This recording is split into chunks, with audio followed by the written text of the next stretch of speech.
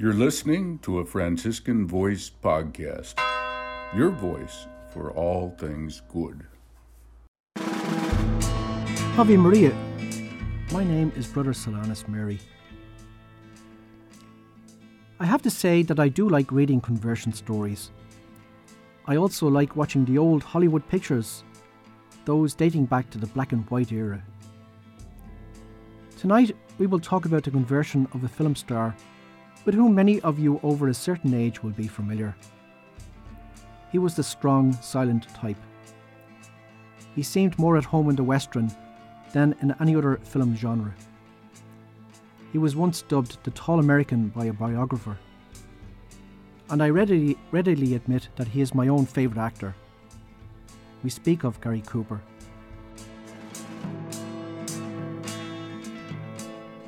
Gary Cooper, or Coop as he was known to his family, friends and fellow actors, had started out his film career in silent pictures, but he easily made the transition to talkies. To be honest, he was excellent in any kind of film genre, be it drama, melodrama, romantic comedy, biopic or western. However, he excelled in playing heroic all-American roles such as Alvin York in Sergeant York, Lou Gehrig in Pride of the Yankees, and U.S. Marshal Will Kane in High Noon. Coop was a true American, and these types of roles came natural to him. Coop had the good fortune to be married to a devoted wife, Veronica, known as Rocky to her family and friends, who was also a devout Catholic.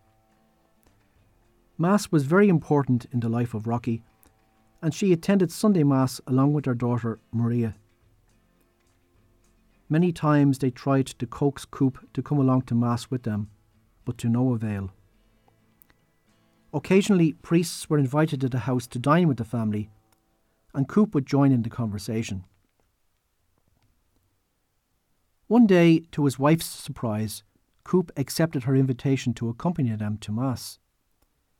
He soon began to receive instruction and was, in time, received into the Catholic Church. The year was 1959. Here, we should credit the good witness of Coop's wife and daughter in his conversion. Action always speaks louder than words. It wasn't long before Coop was afflicted with a painful disease that would take his life. Towards the end, he became bedridden.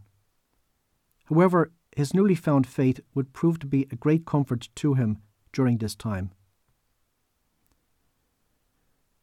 Thanks to his wife, Coop became acquainted with a local parish priest, Father, later Monsignor James O'Callaghan, who would become one of his regular visitors. Monsignor O'Callaghan tells of his first meeting with Coop, shortly after the doctors had diagnosed that his condition was inoperable. Monsignor expressed his deep sorrow to Coop on hearing the bad news. He recalls, "I will never forget his response. He smiled, put his arms around Rocky and Maria, squeezed them and said, 'You know, Father, God has really blessed me in this life. God has given me so many wonderful gifts. I have a loving wife and daughter, and God has surrounded me with many sincere friends. I have no complaints. If God wants to take me now, it's okay with me, because God has not shortchanged me.'" In his acting career, Gary Cooper had won 2 Oscars for Best Actor, in 1942 for Sergeant York, and in 1952 for High Noon. In 1961, the Academy of Motion Picture Arts and Sciences awarded an honorary Oscar to Gary Cooper. The award was presented by the veteran film director William Wyler. In his presentation, Wyler spoke movingly about the humility of Gary Cooper. Coop was too ill to accept the award in person, so his good friend, the actor Jimmy Stewart, collected it on his behalf. During the acceptance speech, Stewart had to hold back the tears. Very soon, the general public would find out that the life of Gary Cooper was nearing its end. Happily, Coop was blessed to have the opportunity to receive Holy Communion each week. Indeed, he once said that the highlight of his week was when the priest brought him Holy Communion.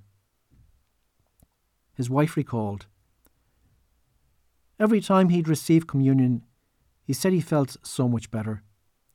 He was completely unafraid of the future. He really was. No fear whatsoever."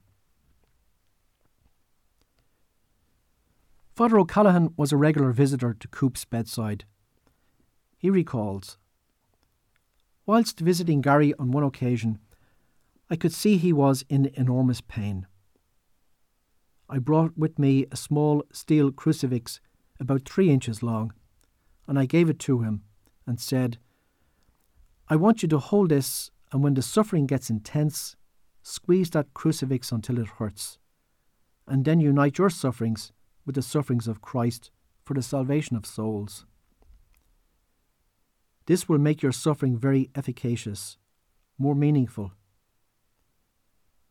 He held on tightly to the crucifix, and he began to understand." Coop was good friends with the American writer Ernest Hemingway.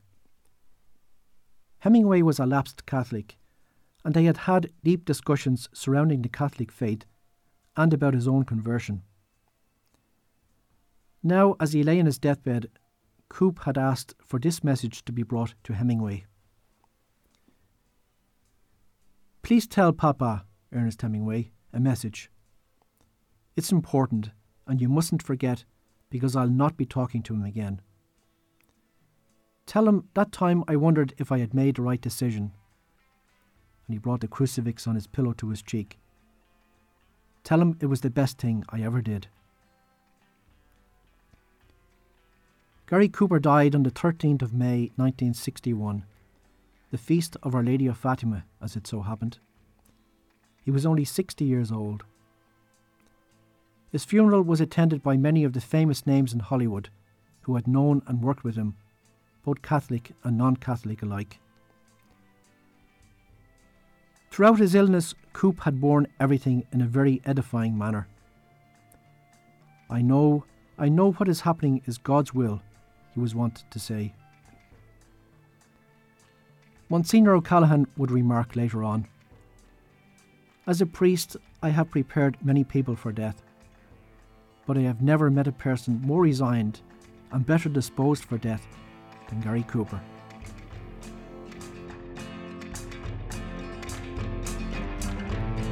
Be sure to subscribe to our podcast and follow us on our website to discover other episodes at franciscanvoice.org.